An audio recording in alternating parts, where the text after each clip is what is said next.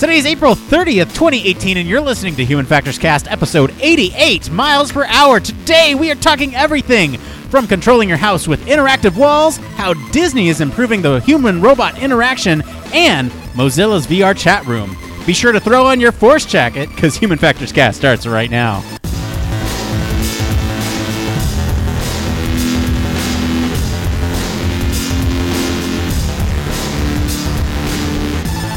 Welcome to Human Factors Cast, your weekly podcast for all things human factors, psychology, and design.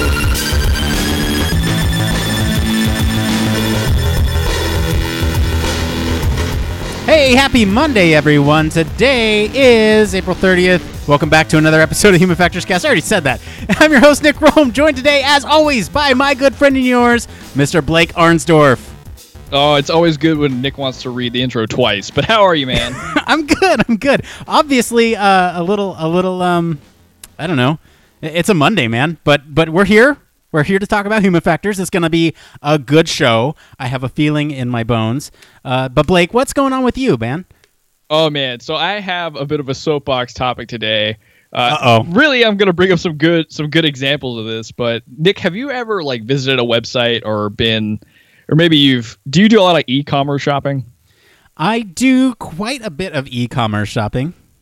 Okay, so I don't know. This will be kind of a lengthy example, but a lot of websites, they'll put on big sales and stuff like that and advertise it far in advance so they can get enough leverage and people will be coming to the site and whatnot. But there's a problem when websites are not prepared for the amount of traffic they're going to get, which can be both a good and a bad thing, right? One, your servers go down, they can't handle the amount of people, but two, you're getting an amazing amount of traffic to your site. Sure, yeah, it's double-edged sword. And so it happened to me earlier today. I was on it, was doing a giant sale. It's a supplement and fitness company, and their site happened to just crash the second that the timer went down that they were going to do this giant sale. Oh man. But the awesome thing about it, and I threw it up on my Instagram because I just thought it was great to see. It was really simple, but it was a great error page, right? So it had everything that you would need to know to get status updates, as well as some information about if you really had a serious problem, you could call customer service. But I mean, it was clean. It told you hey, we're experiencing high volume at the website right now, and it has gone down, but you can follow updates here and here, being Facebook and Twitter. And if you really have a big problem, call somebody. So it's just one of those times where I think people, or I like to see where companies have really thought about the end user experience, even when things go negatively, trying to really optimize as much as you can what people are going to experience then and try and make them keep coming back. And I would love to have nerded out on how many people were coming back from those status update, Facebook and Twitter links later on. But it was just a good experience to see. And just another one that I have seen, because I have screwed up so many GitHub things on my own account a million times, and I've meant to show this one to you, Nick, but they always do some kind of animated 404 page if something breaks. Yes. And one of my favorite ones is a Star Wars take where I think it's supposed to be simulating their little cat squid being Luke on Tatooine. But anyway, it's just one of those things that I hope companies think about. It's not just about providing a positive experience through the things that you want people to do at all times, like shopping to your website or coming to your site. But what do you do when it screws up? When you make mistakes, how do you recover from them and make sure that people feel, confident they can come back to you? And that's a super important aspect of design. I don't know. So let me pose this to you, Blake. So there's an error code, right? And here, usability heuristics state that you should not use error codes or something that's sort of, not everyday language for the user. And 404, you mentioned 404. 404 to me has almost become common vernacular. I know what it is, but I'm not sure if that's just me as a demographic or if that's because so many pages have 404'd on me, in my lifetime that it's become almost a pervasive sort of language for page not found, right? I know what that means inherently, and so whenever I see 404 on a website, there's no it's an acceptable error code to me because as a user, I know what that means. Yeah, it's a weird one because when you start like going down the rabbit hole of those error codes, there are a lot of them. We just see 404 the most, and I think we have become very, very used to seeing it. But a lot of pages that I see that do 404s as well, they don't really have a lot of great recovery mechanisms. It's more so like one example is Smashing Magazine. Like they have a 404 page that's consistent and it's cute. It's got a cat on it and says like, hey, we didn't find whatever you're looking for, go to these other places. And GitHub does the same thing, but it's not necessarily any kind of recovery. It's like, oh, we don't really know what happened here, go other places. So I don't really know how effective it is, but I do agree that we have become just kind of used to seeing it, and we don't really see a lot of the other crazy error messages or other three numeric error messages all the time. Yeah. But do you have any kind of like suggestions of what they should do instead? Well, no, not what they should do instead. Like I was saying, like 404 is fine for me, but I don't know if it's fine for everybody. And one thing that they could do is like provide search results. I've seen that on 404 pages too. If like whatever URL that you put in the thing, if it has keywords in it, it'll search for those keywords alongside the 404 page. I've seen that before on a couple domains. But I'm looking at the Onnit thing that you posted here on your Instagram, and I'm not seeing any code, which is why I actually brought this up. But it's nice to see, like, this is a great example, right? They, like you said, they provide external links so that way you can follow them and see kind of the social media component of what's going on with the status of the site. Yeah, and it's one of those that I liked more than, let's say, like the GitHub one. But and again, GitHub's geared towards a totally different demographic, so 404 would definitely play. Oh yeah, a lot higher there, right? But in this case, it's preventing any of that from like hitting some end user, because this is like a totally demographic that may not be as technologically savvy or doesn't really want to see any of that kind of information. Just give me what I can actually use as like a human being and where I can go to find out more. So I thought it was a really good design choice on their part. So Blake, I got a couple things to mention here. The saga of MoviePass continues. Yes. I feel really bad for recommending this to our listeners. Like a couple weeks ago, just this, they're engaging in this shady practice right now where they are changing the terms of service, and it reminds me of in episode 5, The Empire Strikes Back, when Darth Vader goes, "I'm altering the deal. Pray I don't alter it further." Because honestly, the deal was, you get unlimited movies a year, and unlimited is in quotes because you get one movie a day. So in essence, you get 365 movies a year. Then they retracted that plan and added this: you get 4 movies a year, or sorry, four movies a month. 4 movies a year would be much worse. 4 movies a month. Oh, Nick, don't tell me this has changed again, though. This has changed again, but it's for everybody. So now instead of you used to be able to go and watch as many movies as you'd like. Or the same movie multiple times. And then Friday morning, right after the Avengers Infinity War comes out, sure enough, they say, you've already seen this movie. You can't go see it again. And what? Yep. So they've implemented this one time. You can see a movie one time now. And it just doesn't feel fair. It feels like very bait and switch kind of dark, UXy, like it just feels slimy, man. It just does not feel good. Especially for you, because you should have been on like the quote unquote grandfathered in side of that, or it shouldn't have really affected you. Well, and that's what I'm saying is like they've changed the terms of service after I've already purchased this product, and now I'm not paying for what I thought I was paying for in the beginning, and I've paid for an entire year up front. So yes, I could go in and request a refund for the rest of the year. But I'm sure there's got to be some class action lawsuits against this thing. Anyway, saga of MoviePass continues. So at this point in time, I'm not recommending it. It just feels slimy. It feels really bad. But that leads me to my next point. So not MoviePass related, not Avengers Infinity War related. Well, kind of. I'm not going to spoil it for you if you haven't seen it. Don't worry. I know you haven't, Blake, so I'm not going to spoil it. Don't worry.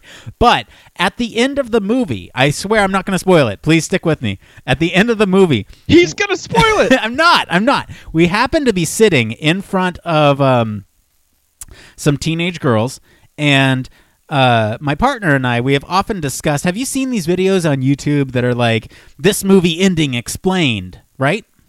Have you seen these?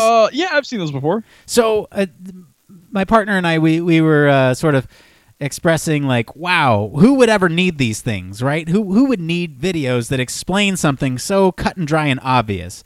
And not going to spoil the movie. Don't worry. The ending of the movie was pretty cut, dry, and obvious as to what happened. And the first thing when the credits rolled, we hear these teenage girls behind us saying, oh man, I need to go home and watch a YouTube video that explains that. And we kind of both looked at each other and said, that's the demographic that those videos are for. And it kind of reminded me, that the people who produce those videos are producing for a certain demographic, and they have to be in touch with that demographic. And the fact that I wasn't even aware that demographic existed was kind of eye-opening to me. Well, yeah, it makes sense though, right? Because it's not a set of people that you're creating content for. You don't view the same content likely, and all that kind of stuff. I mean, that's kind of interesting, and maybe I'm misconceptualizing what these explain what the end of the movie YouTube videos are like. Because I know a lot of people were sending me explanations of what happened across, almost reminder YouTube videos of what happened across all the Marvel movies that get to Infinity War. And I've found that helpful because it's been so long since I've seen a lot of them. Yeah, but that's kind of a weird twist, what you're talking about, like the ending explained. Yeah, so recap videos are different, right? Because recap videos will be like, okay, look, this is what happened in the last couple minutes of or this is what happened across the movie or whatever.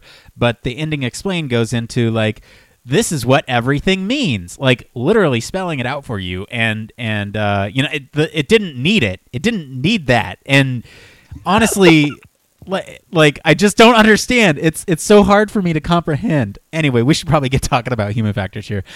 So before we get started, though, I just want to remind everyone that we had some wonderful coverage coming out of CHI 2018 last week. Our field correspondent, Woodrow Gustafson, was out there doing all the investigative stuff. He was, checking out all the cool demos and going to some of these panels. And we have a couple great episodes of content. I know they're a little longer, but stick with them. Listen to them in fits and spurts, and you'll get through them. But guys, please send some love to Woodrow for doing that for everybody in the community in the Slack, because that was a lot of work on his part, and he was taking time out of his day during the conference to kind of try and meet people and make sure he was seeing as much as he could. So thanks again to Woodrow for taking so much time and giving us so much great feedback. Yeah, absolutely. And, he actually met a couple contacts that we're hoping to interview this week. So be looking forward to a couple more bonus episode content.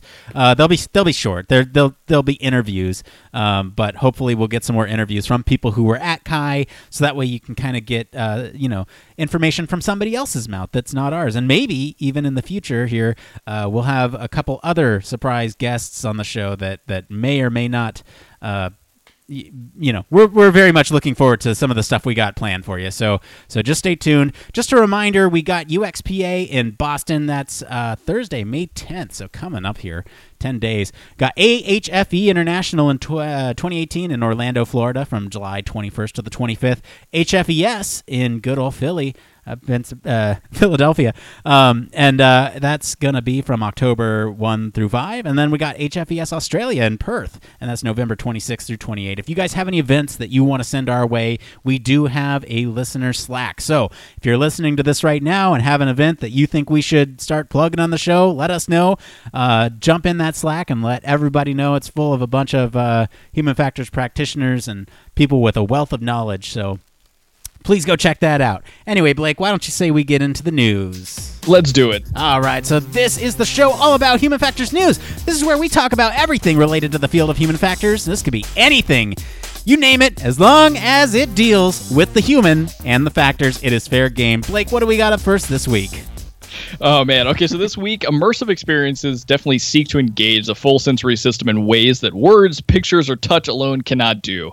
With respect to the haptic system, though, physical feedback has been the traditional way of providing tactile feedback through usually handheld experiences or vibrations based on the design, largely ignoring both pressure receptors and the full body area as conduits for expressing the meaning of what the sight and sound that you're seeing is doing. So the Disney research team has extended the potential for immersion along these dimensions with the Force Jacket, a novel array of pneumatically actuated airbags and force sensors that provide precisely directed force and high-frequency vibrations to the upper body. The study actually describes the pneumatic hardware and the force controls algorithms that user studies were conducted to verify in terms of the perception of airbag location and pressure magnitude, as well as subsequent studies that define the full torso pressure and vibration felt by things such as being punched or hugged or even a snake moving across your body. So the Disney team actually discusses in depth in this research paper the effects of what this prototype was like in both the physical world as well in virtual reality applications. And Nick, I have not really seen a whole lot that is so intensely done by companies in terms of really great research that's coming out, and they're putting out like full papers behind it. And Disney has now done it in what we'll see as 2 stories across today. But this Force Jacket is a very interesting medium for kind of providing that more immersive experience you could see in either in their parks or in different virtual environments. Yeah, so we've seen sort of these haptic feedback mechanisms before, right? We've seen pressure suits, we've seen sort of these suits that vibrate when you get interacted with in a virtual environment or something along those lines. This is different in the sense that they are using pressure, right? And they hinted at something very key that I think hasn't been explored up until this point. They're ignoring the pressure receptors in full upper body, right? So like I said, we have the tactile experiences, things touching you. We have vibration, things moving on you, but we don't really have the pressure. And the pressure kind of morphs to your body, which is sort of it provides, like, if you think about getting a hug and getting sort of this simulated hug at certain points, you can kind of feel how that would break down, right? Like, if you're listening to this, kind of splay out your fingers and press them against your chest, and then, like, kind of imagine that is one kind of hug, and then go actually hug yourself, and then that's a different kind of hug. And it's very different because there's so much more contact along your skin. There's actual pressure being applied to your body rather than just pinpoint pressure. And that's just one sort of example, right? I mean, you can think about... one of the articles that we pulled for this story was, I think it was TechCrunch or something, but they say, you can actually imagine what it feels like to Hulk out now, where your muscles kind of tighten and these things kind of constrict around you, like, your clothes are getting tighter on you. Talking about Avengers, I mean, that's all the rage now, but, that kind of thing is possible now, where you couldn't really get that with haptic suits before. Like, vibration just wouldn't do the trick. So... there's a lot of application for this. I'm really excited. Yeah, and just so listeners can kind of, if you haven't seen the article, I definitely encourage you to look at it because it's got a great video explaining kind of the background and how this was used and tested. But basically think of a jacket that you would put on that on the inside has got a lot of, I think it's around like 20 little square airbags that will inflate and deflate depending on what situation you're in. Like Nick was describing, if you were to Hulk out, the idea is that the airbags would increase air and make you feel like that you're gaining a bunch of different muscles like the Hulk would. And they even like show kind of an interplay of how this would pan out kind of in virtual reality, where you would see yourself change and then get the feeling of the jacket pressure hitting your skin, making you think that you're actually in the game, being more immersive and that kind of stuff. Yeah, and I mean, I can imagine this being used for like let's say you are. So they mentioned like being able to feel like you just got shot in a virtual environment, and up until this point, it's been vibrations, but this is actual pressure. Now, I'm wondering how fast these things can expand, and whether or not that impact will, provide enough of a shock to where you're like, oh, that felt real, it kind of like a jolt to the body. I don't know. This is really cool to me, obviously, as someone who studies VR and mixed reality, but I don't know. It's always fun to bring sort of these interesting feedback mechanisms into the news cycle and see what other people are doing. Oh, yeah, definitely. And what was kind of even more interesting to me is they of course, tested it with users to see how it worked out, and if the actual feedback that they were getting was, consistent with what they were seeing either on screen. But they also talk about the GUI they developed and alongside with this that I'm assuming would really be implemented later on if let's say like somebody else was in, like, think of like a Disney theme park where you may put this on for some sort of experience. They were able to, tailor some of the different experiences depending on if you're like a child or you're an adult, changing the different haptics, or like Nick was talking about, having those sharper kind of hits if you were to get hit by something in the virtual world or in the virtual experience you were having. So that was kind of an interesting thing to look at in terms of what they were creating for this UI to affect all the airbags in the suit. Yeah, I mean, they mentioned things like punch, hug, snake moving across the body, like you said earlier. And yeah, I'm excited for what this means for attractions going forward, because if you think about sort of these interactive experiences, there's often...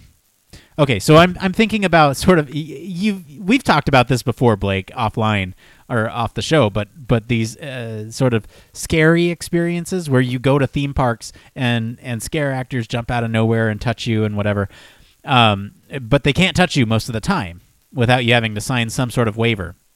Yeah. And what you could do with this is you're in a virtual environment, like a virtual scare zone, if you will, and you get all the sensations of touch and whatever on you, and that might be more scary than not. I don't know. Like I'm thinking of what kind of theme park applications, or getting a hug from Baymax, which kind of leads into our next story, right? Oh, it totally does, because this is what I think of when I see the next story. All right, let's go ahead and get into it then. We kind of hinted at it. It's also Disney, so... Yes, indeed. So more Disney research. So no longer confined to cages and factories, robotic systems designed to exist among humans can be found interacting in diverse settings, providing information, entertainment, education, therapy, and even physical assistance. In these scenarios, physical interaction may substantially enhance human-robot communication, productivity, and even the infinity. Where physical robot-human interaction is expected, robots should be compliant and reactive to avoid human injury or any kind of hardware damage when they're interacting with humans. To meet these kinds of requirements, both passive and active compliance in a robot system is being developed using some 3D printed soft skin modules, which sense force via an air-filled cavity, similar to what we were talking about with the jacket airbags, connected to an actual air pressure sensor.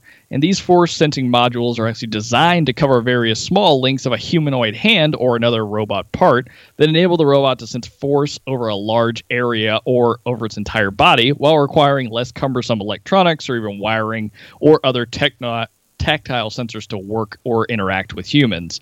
So if you, just to give a visual for this, think of like basically a robotic arm coming out of a box, but with a large Betamax looking skin to it that is both, again, like kind of forced out by air. So it's very, very much similar to the kind of the idea of what's inside of this force jacket, but it's like, it's just being used to give kind of a skeleton and a spongy feeling, kind of if you're to squeeze your own arm of a robotic arm.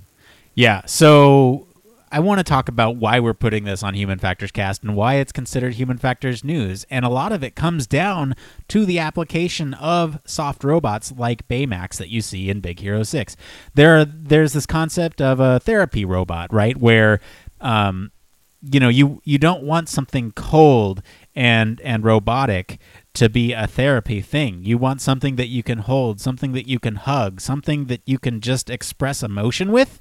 And this kind of seems to do the trick, right? I mean, it's a hand, it's an arm at this point, but the technology is there. They even show in the video the guy hugging it. So in terms of therapy, this can definitely be, we're on the right track. And I think we sort of had that idea long ago with Big Hero 6 and even before then with therapy robots. But I think we even talked about on the show potentially these robots with like lifelike tails that kind of flicked around, and that was seen as more therapeutic than robots without the tails. Just kind of giving these animal-like qualities to these robots just made a huge difference. So I'm wondering what kind of other situations that these things could be used in where you're interacting with the human. There's a lot of rich content from the human-robot interaction field for this type of thing. Yeah, and I mean, to pull off of what you might see this used for in like Disney World or Disneyland, I could see this being like a real life beta, or part of a real life Betamax, walking around and interacting with children or other adults, anything like that. But I think what surprised me the most, beyond just the obvious kind of really amazing tactile sensors and what happens when you actually hug it and is able to kind of create that actual feedback for you, like it's indenting and it's kind of enveloping you in its own like embrace. But watching it actually use and articulate its hands, and realizing that through one of the videos that they show, and they talk a little bit about it in the paper, what is in that in the thing it grasps is like 6 marshmallows that are in a little bag, and for it to be able to grab something so precisely, but enough not that it's squeezing anything down or breaking anything or squeezing the package open, is pretty amazing to me. And then the interaction with the human as well seemed it's a little bit jarring, but it's very seamless in terms of it knows when to let go or when it should grasp harder, those kind of things. So I mean, the robotics all around seem like they're really coming along from Disney's perspective. Yeah, you know what Disney's going to end up using these things for? So I can only imagine like a myriad of things. One of the ones I thought they were going to do is like replace a lot of the walking around characters with them. That's exactly where I was going with it, because those people get paid a lot of money for what they do. Obviously they can't get rid of the human actors, right? Like the women who play the princesses and the men who play like the prince, I don't know, the human actors. They can't do that. But for a lot of the character actors that wear a full suit, this is something that they can absolutely do. Unleash these autonomous robots in the park that are going around hugging children with just the right amount of force. And the parents and the children will never know the difference, because, with all these advances in robotics and especially some of this technology that we see here, it's going to feel just like a human, or it's going to act just like a human would. And I think that's an important thing to know, right? And what kind of things are going to be in place? What kind of processes are going to be in place for exposing some of the sort of ethical concerns with this, right? Like, hey, your child's about to hug a robot. There's no person behind the mask there.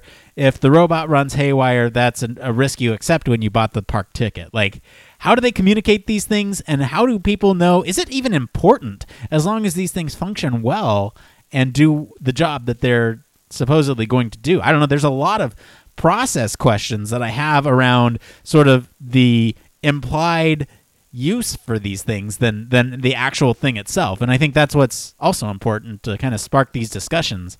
So I don't know. What do you think, Blake? Well, I mean, it's definitely one more terms and services agreement that's going to be updated real quick, right? Sure. Like everything else. But you bring in a really great point, and this is kind of what I liken to how we're going about having to deal with autonomous vehicles, whether it's like UAVs or if it's self-driving cars. I mean, in some regards, it's going to be necessary, especially in the UAV case, right? Like if you own and manage a specific drone or even a set of drones that are flying in some kind of airspace, you're in control of what that drone is doing. Even if it has some level of autonomy, you can always hop back into the loop, make changes that need to be made, or kind of pull it back or rear it back in to the best you can.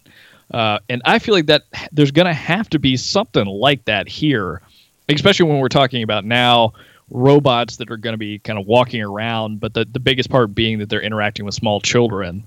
Because it's obvious that the science is coming along and the hardware is getting there behind like how the robots can do this. But in terms of what's going to happen from like a monitoring perspective, or what do you do in these kind of like fail moments? What's the fail safe for all of these kind of situations you might find yourself in?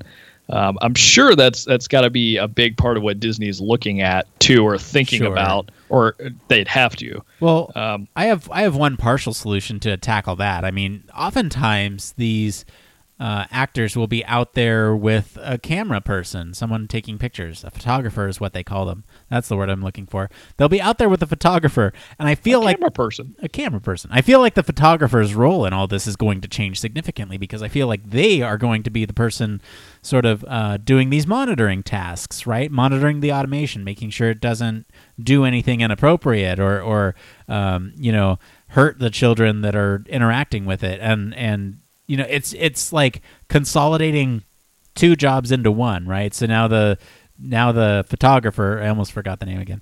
Now the photographer is, you know, both acting as sort of the check, right? The check for whether or not these autonomous systems are behaving appropriately, and then also taking pictures of these things at the same time. So I don't know. I think roles will change, and because they can consolidate both of these jobs across one person, then you know, perhaps they'll be making Disney, the corporation, will be making more money in the long run because they're not paying somebody to be in a suit. Well, again, too, I mean, if you want to take it even one step further, I mean, what's really stopping you from, like, with whatever character's going out, sending some kind of drone? I mean, some of the cameras on drones are amazing right now, too. And if they just act as a single unit that's moving around, and so now you've eliminated potentially two jobs, but created some set of mass operators watching all of these things. Right. Yeah. I don't know. I guess the future will tell, and I don't know. I look forward to hugging a robotic Baymax at Disneyland. So. I really want to hug a Baymax. That is so awesome that's kind of what the design looks like, and I hope that's where it was pulled from. I imagine so. It's Disney Research. All right, well, thank you to all of our friends over at Disney Research and Engadget for all of our stories this week. If you guys want to follow along with us as we find these stories, you can follow us all over social media, or be sure, like I said earlier, to join our Slack. We post all the links to the original articles over there, as well as some that we don't post on our social media, because we want to make it special for the people who are hanging out in our Slack. All right, Blake, what do we got up next this week? All right, so last week at Tribeca Film Festival, Mozilla previewed its newest concept, a VR hangout service called Hubs. And unlike the virtual reality environment shown off by Facebook and others, you don't need an account to sign in for the platform or a plugin to use. You just click the URL link and you'll be able to be taken straight into the digital space in full VR. And since Hub is built on VR web, Mozilla claims that you'll be able to view it on any mixed reality headset starting last week. It would be so. Hubs isn't the prettiest of service, but it manages to pull off easy VR group chat, and it can be a stepping stone towards simple recreational and professional meetings in virtual reality. So, Nick, I took a look at this, and I definitely think it would be something fun to try with friends, but I'm not sure about the professional aspect of it. Yeah, well, not its current representation in this article, I think. You know, that's a little bit out of the realm of plausibility there, but yeah, I absolutely think that something like this could be used in a professional setting. Just imagine, like Woodrow talked about it from Kai last week. You know, you have that sort of 3D representation of a person who can be beamed in to present, you know, with just a couple cameras and a projector. And this is kind of taking just the avatar approach, right? If you know roughly the approximation of who you're talking to, I think that adds a lot for these communications, right? And like interpersonal communication is really interesting. There's a lot of things that we pick up from body language and all that, so you don't get that in a virtual environment. And it's going to be interesting to see how we evolve over the next couple of years as these technologies become more and more pervasive in not only our personal lives, but our professional lives as well, and in the workplace, and how sort of these virtual rooms, right? We already do telecons. We do these conferences over the telephone, and it's already sort of halfway there. Some companies do video conferences where you can actually see the other people in another conference room, and you get that body language.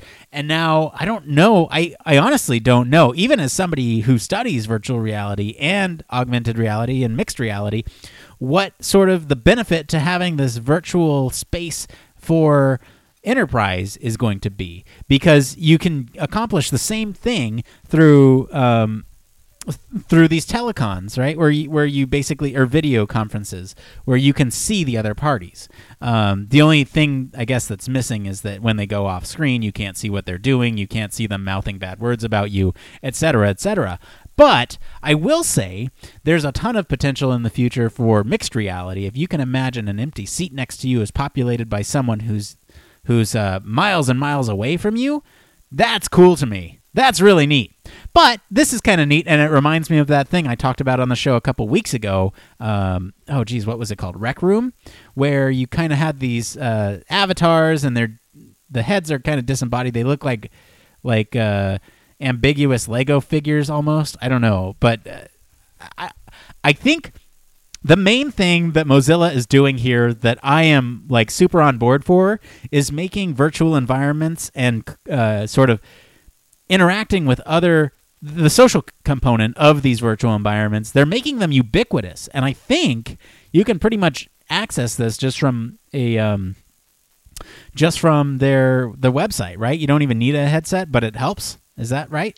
Yeah, according to the blurb here, all it is just literally you need the URL link and you can go straight to it. You don't need a plugin or any kind of account, which is amazing because that's going to be a lot of people that can potentially use it, which is probably their kind of like reasoning behind making it so simple to get into and maybe a little bit easier to even, or a little more simplistic in terms of what you might see Facebook doing that has like built-in accounts and things like that.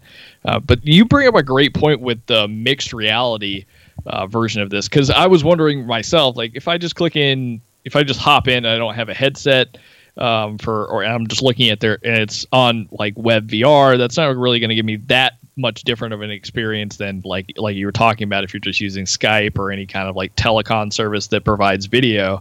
But if you were able to actually look next to you and you could see some embodiment of the person you're talking to, maybe even if you could see some of their gestures or any of that kind of stuff, really give you more information about not just like what their voice is conveying, but maybe what they're even feeling from their body language. I think that just adds that little bit more in terms of like the step towards like true telepresence. So this is just it's a cool little technology, and I'll be interested to see how it evolves over time, right? Because a lot of stuff that Mozilla does is very open source. So usually this stuff kind of starts off small and then expands.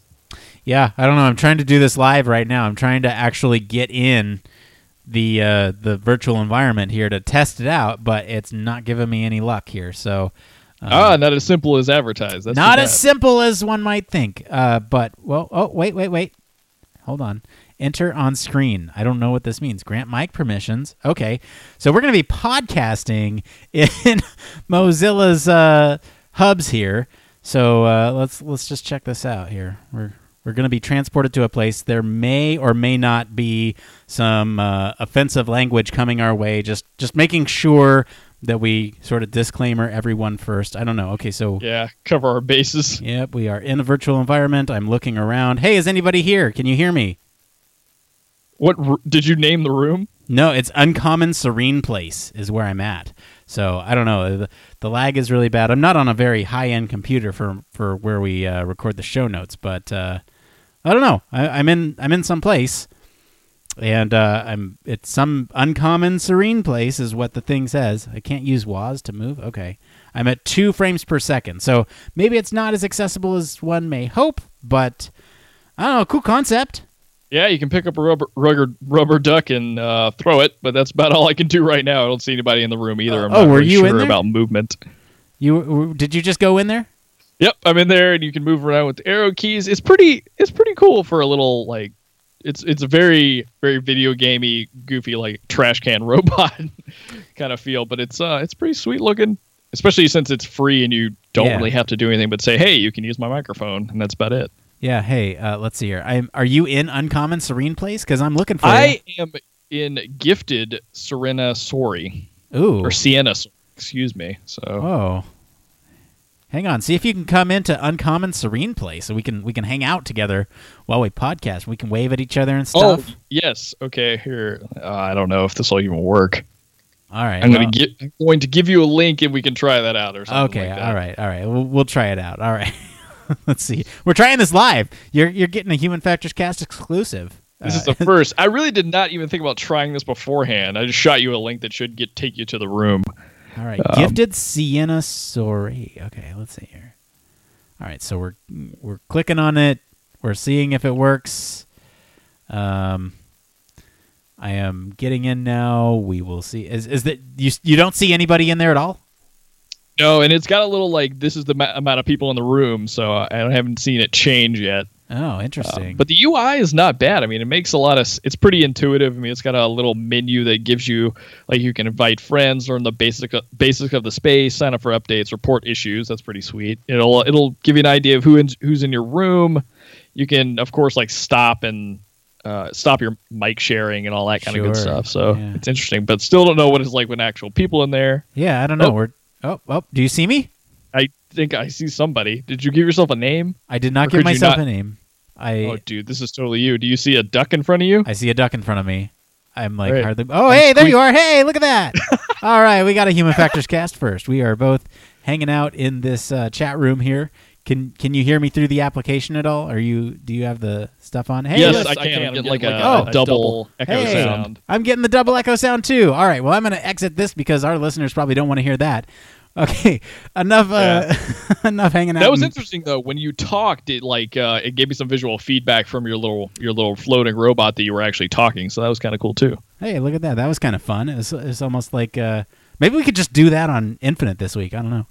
That would be sweet. We can just roam around VR. Just hang out with other people and kind of talk to them in virtual environment. That would be a fun Infinite episode. In case you're unaware, we do a separate podcast called Human Factors Cast Infinite, where we talk about an infinite amount of possibility for things and infinite amount of topics. And it's for our Patreon subscribers, and we'll mention that a little bit later. But why don't we get into the last news story? All right, last news story. So researchers at Carnegie Mellon University and Disney Research in Pittsburgh think that we can do more with our walls. So in a research paper they presented last week at ACM Chi conference on human factors and computing systems, they presented a way to turn all of the static walls that do little more than separate spaces into actual sensing, interactive, smart pieces of infrastructure. The result of their work was a prototype called the Wall++, a wall that can actually track, touch, gesture, sense nearby bodies and their positions, as well as detect and locate active appliances. So to make the wall and keep it inexpensive and simple to construct, the researchers tested various conductive paints and the best way to apply them, whether a top coat was beneficial or a hindrance, and how to connect the wall to electrodes with the best pattern to optimize that antenna sensitivity. So Nick, imagine that you can just interact with your wall to control your entire house in terms of your appliances or any of the things that you have connected. Thinking of like a real Internet of Things type house being built up and actually you can interact through as soon as you walk in the door. Yeah, so I am excited by this prospect for a variety of reasons. Obviously, first and foremost, I'm a VR guy, so VR, mixed reality, all the above. So what this means to me is that because in the future, this is kind of my idealized version of the future, so don't take this for gospel, but in the future we all have these headsets on and we project to a common wall, and that is our working space, right? So you and I, Blake, if we share the same office and we both look at a wall, I could have my calendar up on your wall and you could have your calendar up on my wall, and they're overlapping with our actual working spaces. And with that, right, like if I were to go up and touch the calendar on the wall, this is getting into this technology here. If I were to go up and touch this wall with my calendar on it, it would be able to sense where I'm at and where it's mapped to in the mixed reality, and then I'd be able to edit my calendar events just from interacting with this wall without having to like look at it and be on my floating keyboard and mouse or whatever. That's exciting for one reason. Another reason is that I'm all about this Internet of Things, right? But my partner, not so much. She hates having to consult a certain Alexa, a certain someone, a certain someone in the house to turn on or off the lights. And wow, I just noticed this is from Disney Research too. It is. This is all Disney Research this week, and they are they are just crushing it. I can't even get over some of the stuff they're putting together. I mean, to be fair, it's in partnership with Carnegie Mellon, so. But yeah, this is another one of those things where if we could have sort of these areas on our walls where you have the light switches, right, and you could either do that or consult the voice in your house to turn them off. It'd just be another thing. And yeah, why don't you use a light switch? Well, it's not internet connected, and I'm assuming that this would be internet connected because it's so cool. But that's just an assumption on my part. But I don't know. Those are a couple things that I can think of to do with it. Did you have sort of applications that you think may be useful? Well, I like the. So I'm kind of like your partner. I'm not so sold on always like having to consult either Amazon's preferred AI or anybody's preferred AI to do anything. But however, caveat here, I use Siri nonstop all the time. So I like the idea of having something where you could both interact with it verbally, because like if it's during the day, cool. Other people in the house, it shouldn't really bother them.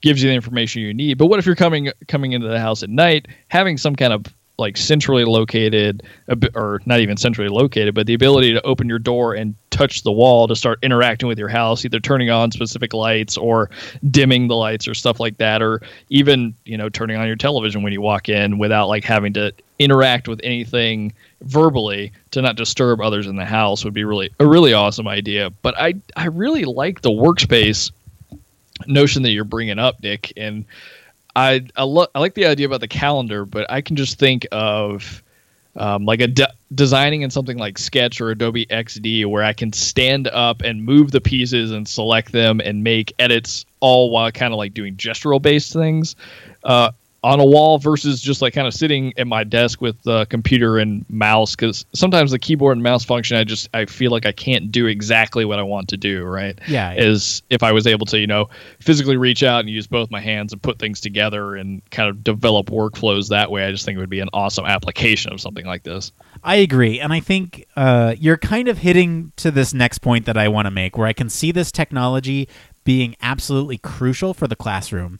Learning is such an interactive experience, and when you're just there, trying to absorb information, it's hard. And so if you could have sort of a projector, instead of projecting on a screen, you're projecting on the wall and being able to interact with those elements just through the wall and mapping, that would be huge, especially for some of like these learning games where, I'm thinking young children here, where you match the word to the object. Even just being able to move those around on the screen, or rather on the projected wall in the classroom, could be huge, right? And you could load up a variety of these different sort of modules where depending on what the lesson plan is for the day, these children could learn that through interacting with it.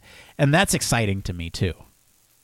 Yeah, it'd be a lot more fun than, or even a lot more beneficial to people to learn that way, where it's much more interactive. Because something I can even think of at a college level, when doing like something like anatomy classes, or even like getting really into some of the neurophysiology that goes on in the brain, like talking about like neuroscience classes or any of that kind of stuff, it would have been a lot more helpful at times to see kind of visual displays of what we think is happening in the brain and the parts that are lighting up and what that actually means. Like, I think there's just endless possibilities for using visual aids like that in the classroom. For little kids, but also for even adults, because I know, like, so in a lot of kind of my more like exercise science classes that I took in grad or in undergrad, that would have been really helpful to understand like what's going on in the muscular system, how blood flows through the body, and seeing like seeing like when you have impairments, what actually is happening in the body, and ways you can like intervene outside to kind of make changes and that kind of stuff. So it's a cool concept, and I think that that kind of introduction of those interactive tools plus mixed reality in the classroom is going to lead to a lot of different ways for people to learn, maybe even more beneficially than just reading or trying to memorize things. Yeah, well, we have Disney to thank for all these things. I didn't realize they pulled so much Disney. I try to get a variety of sources, but they were just killing it this week. So, props to them, I guess. We'll try to diversify next week.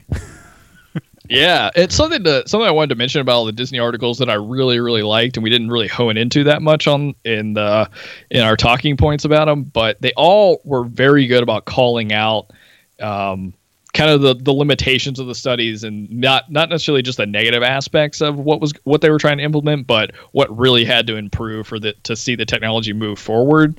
And I think that's something that I think Nick and Woodrow and I had an offline conversation about, but it's important, like in any kind of scientific paper, to really understand like the impact, not just of like the positive or what's going on in the future for this, but what potential negative impacts are there, or what is there that's limiting the technology from actually growing and being implemented more. So I thought that was a really awesome thing to see in their papers. Yeah, and one other thing, as long as we're praising Disney for their research, I think one thing that they do effectively is they communicate the concept behind their research very effectively. They have these well-produced videos that illustrate the concept and sort of the inner workings of these things for every research paper they do.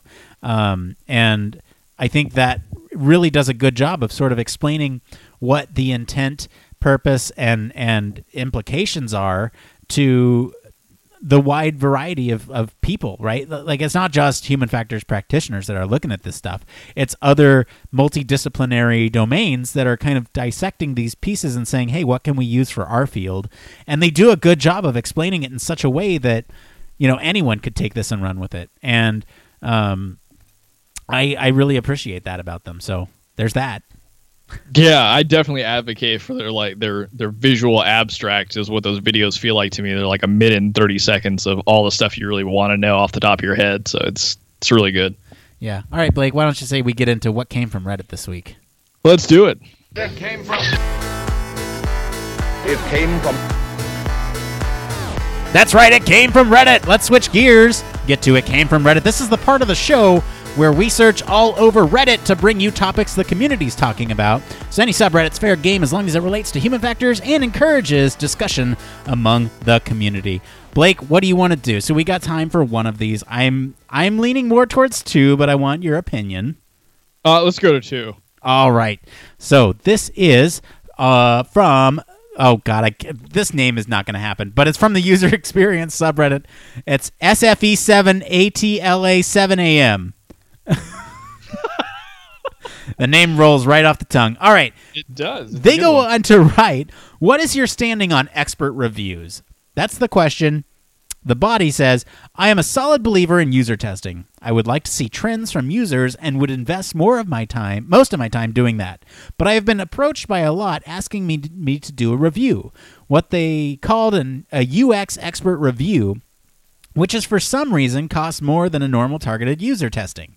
And I wonder why that would be the case.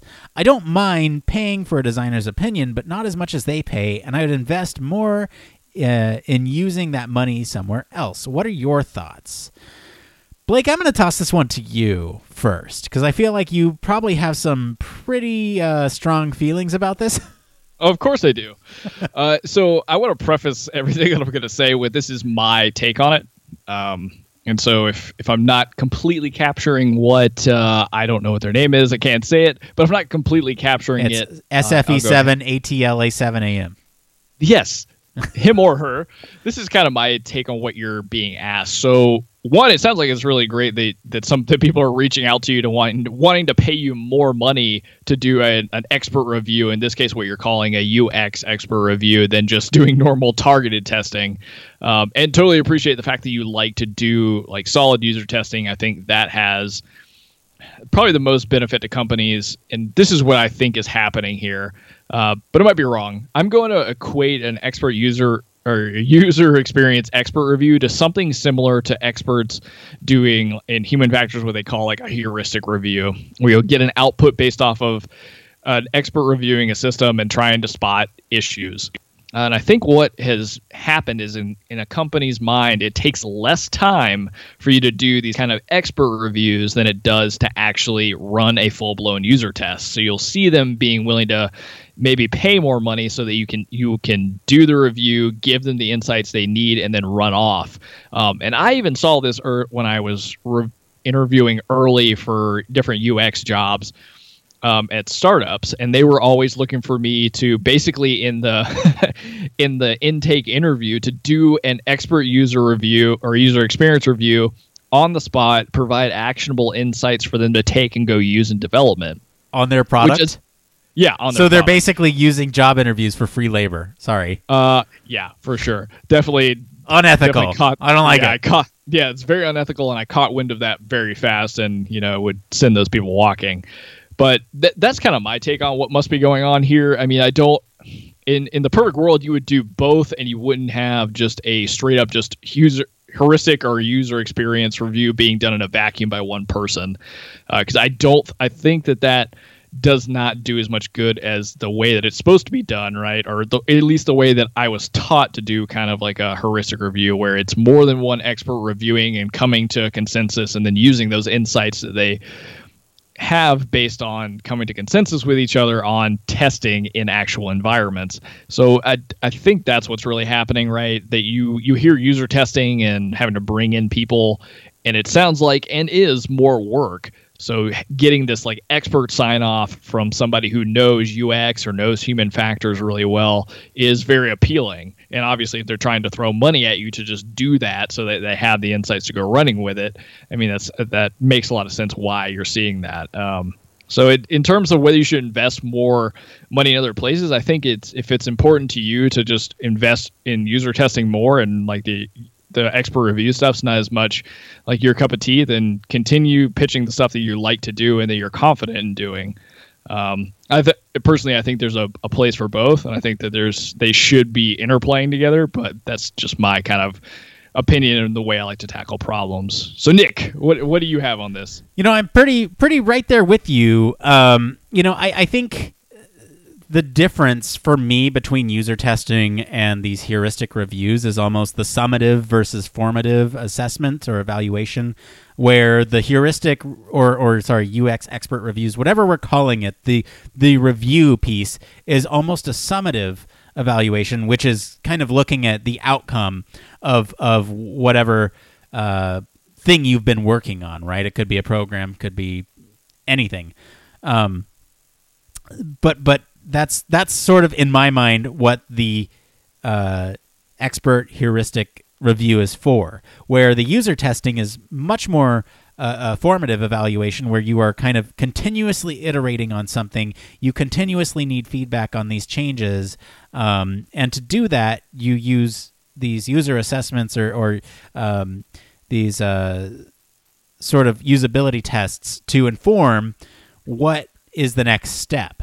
And the thing with these summative UX expert reviews, heuristic reviews, I'm getting thrown off by terminology here, but it's all essentially the point I'm trying to make is that with these, you have somebody who has potentially done evaluations on a lot of different products, and they have started to identify sort of these trends, right? And that's what a heuristic is. It's these trends over a lot of different programs that hold true or should hold true for every program. And so these experts, if you will, are sort of trained in and have this eye for it, and all they need is the context for how your system is going to work. And they get that very surface level assessment, where these user assessments are going to be much deeper. They're going to be much more intense. You're going to get a lot more information out of them, but they're more expensive to do. So I'm kind of on the same page with you, Blake. I just wanted to add the formative and summative piece in there because I feel like they come in at different times. And I don't know. That's where I'm at with it, but I largely agree with you and your assessment of expert assessments. Yeah, in this case, it would be really nice to know what they mean by expert or UX expert review, because I am likening that to a heuristic review, because I can't imagine what the giant difference is there. I mean, that's kind of what it just sounds like. So it may be something completely different, but I've got a feeling that I'm not incorrect here. I have a feeling you're not incorrect either. Well, that's going to be it for today, everyone. Did you like our news stories that we covered Disney so much this week? Let us know. If you have any suggestions for topics that are not Disney, you can follow us all over social media. Join the discussion on our Slack. Head on over to the Human Factors Cast, LinkedIn, Facebook, or Twitter at HFactors Podcast. Be sure to check out our SoundCloud and leave us a comment over there, or send us an email at humanfactorscast@gmail.com.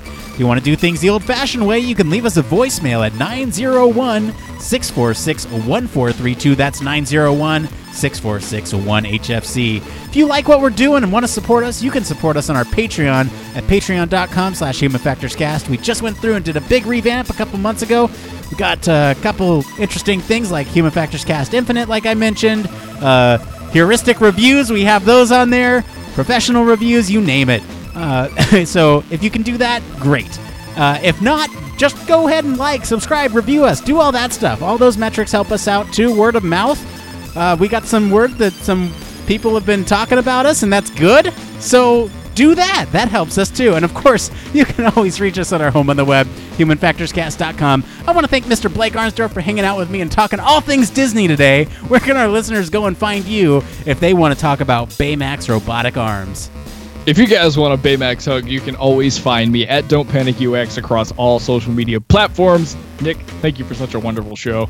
It was good. I liked it. As for me, I've been your host, Nick Rome. You can find me on LinkedIn or Twitter at Nick_Rome. Thanks again for tuning into Human Factors Cast. Until next time, it depends.